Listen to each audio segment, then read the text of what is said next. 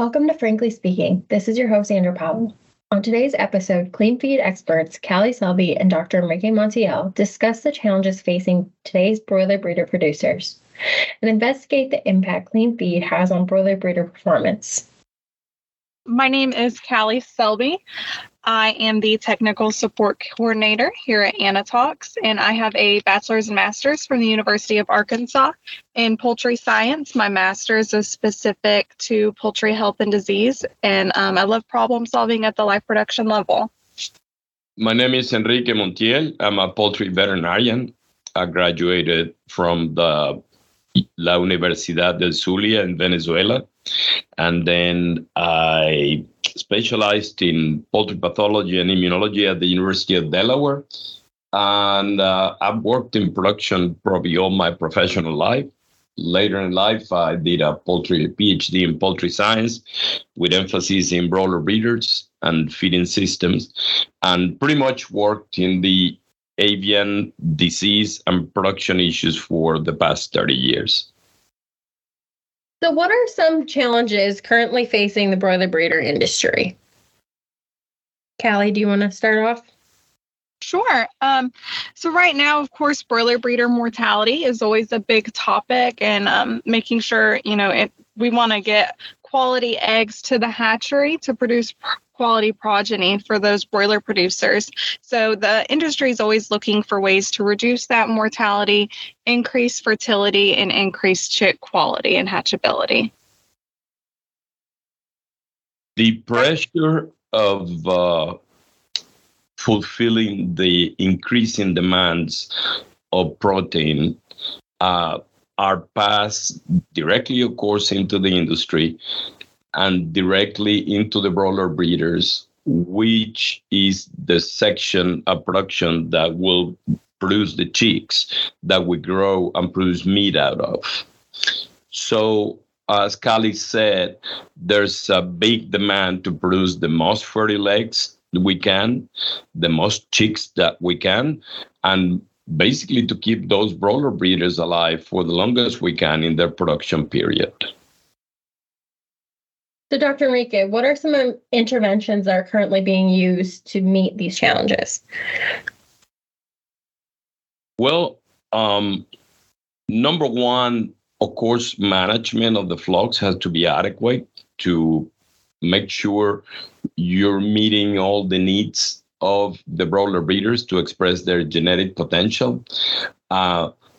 Basic management includes everything like feeding, temperature, water, the right amount of nutrients, the right amount of light, and general good management.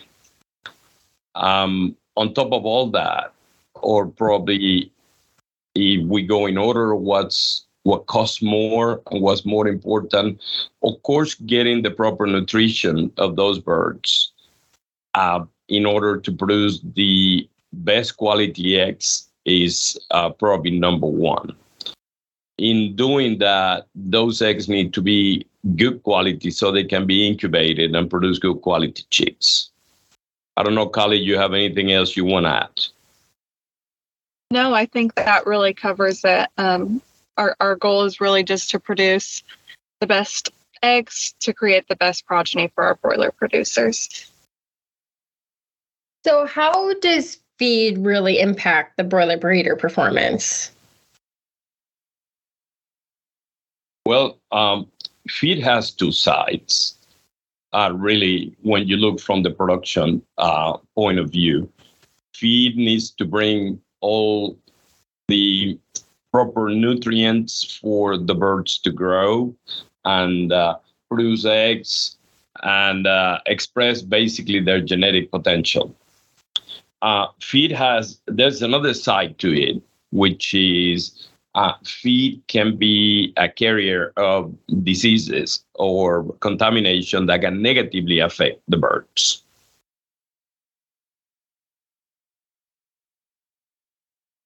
Is there a difference between pelleted and non-pelleted diets when it comes to looking at something like feed microbial loads? Do you want to start with that one, Callie? Yeah, I mean, whether it's pelleted or not, it can still be a carrier for pathogens. Of course, in pelleting, we have that heat step that helps reduce the bacteria. But that heat step doesn't protect against recontamination. It's not 100% kill. So it still needs to be considered when we're looking at that pathogen load. We don't need to think, oh, it's pelleted, it's good to go, because that's not necessarily the case. The principle of good breeder feed is the choice of good quality ingredients. But we all know in the field this is highly variable. So when you pellet feed on the spot, you are helping decreasing the whatever the bacterial load of the various ingredients that the various ingredients are bringing to the finished feed. However, that impact stops there, because after the feed goes out, it needs to take a trip to the point of consumption, and then there's multiple opportunities for recontamination. Absolutely. So what are some benefits then to ensuring that the clean feed gets to the parent stocks and remains clean until it's consumed? Callie? Well, number one, of course, we're going to think about salmonella contamination, and we're going to help prevent that horizontal and vertical transmission at the parent stock level to those GP flocks and then, down the line. But also, we're not just talking about salmonella. There's different enterobacteria that's there. There's yeast and molds that can cause disease. It can cause serious impacts in performance in reproduction. And so we want to prevent that as much as possible, so we're getting the best and healthiest birds out there. Dr. Enrique, do you have anything to add to that? A common goal, probably the number one goal that comes when you think of what you're trying to do when sanitizing feed or doing interventions in feed towards contamination is, of course, salmonella is one of the main worries. But as Callie very well explained, there's other bacteria that can cause, number one, it can cause disease. And the number two is that they can also cause an imbalance in the intestine of the birds. One important mission of feed sanitation is not only the minimizing or the elimination of pathogenic bacteria, but the overall level of contamination seems to have a positive effect on the balance of the intestine and the microbiome of the birds. So what cost-effective solutions are out there for producers in order to see a real ROI when they're trying to support a healthy microbiome? Dr. Enrique?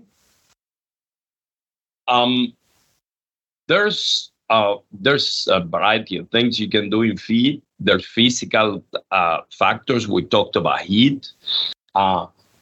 There's the heat and other physical factors. The big limitation of those is that they're good at the point you apply them, but they offer no protection against recontamination.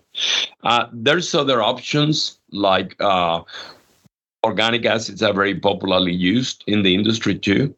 And probably the top line for anything that you can do towards feed sanitations are feed sanitizers that offer effective control of the contamination that exists in the feed and offer protection against recontamination as the feed goes to the farm for the birds to consume it. Callie, do you have anything you want to add? Well, I think especially when we're talking about feed, that recontamination is extremely important. We want to protect against the recontamination of the feed in the truck, in the feed hoppers, and even when it gets to the pan, we want to make sure we're keeping that feed clean and preventing any pathogens from entering the system from the feed standpoint. Perfect. Either one of you have any final thoughts you'd like to share? I think the way you test your feed is very important. If the feed looks good at the point of production, Of course, that is a benefit, is a good start, but you really want to know that the feed is good all the way to the point of consumption to those feeders, or at least to the hoppers in the poultry house. So a proper testing scheme needs to be in place to assure your feed quality is good at the point of consumption and during the journey at the point of production and during all the journey to where it will be consumed by the birds. Perfect. Well, thank you both for joining us. Thank you. Thank you.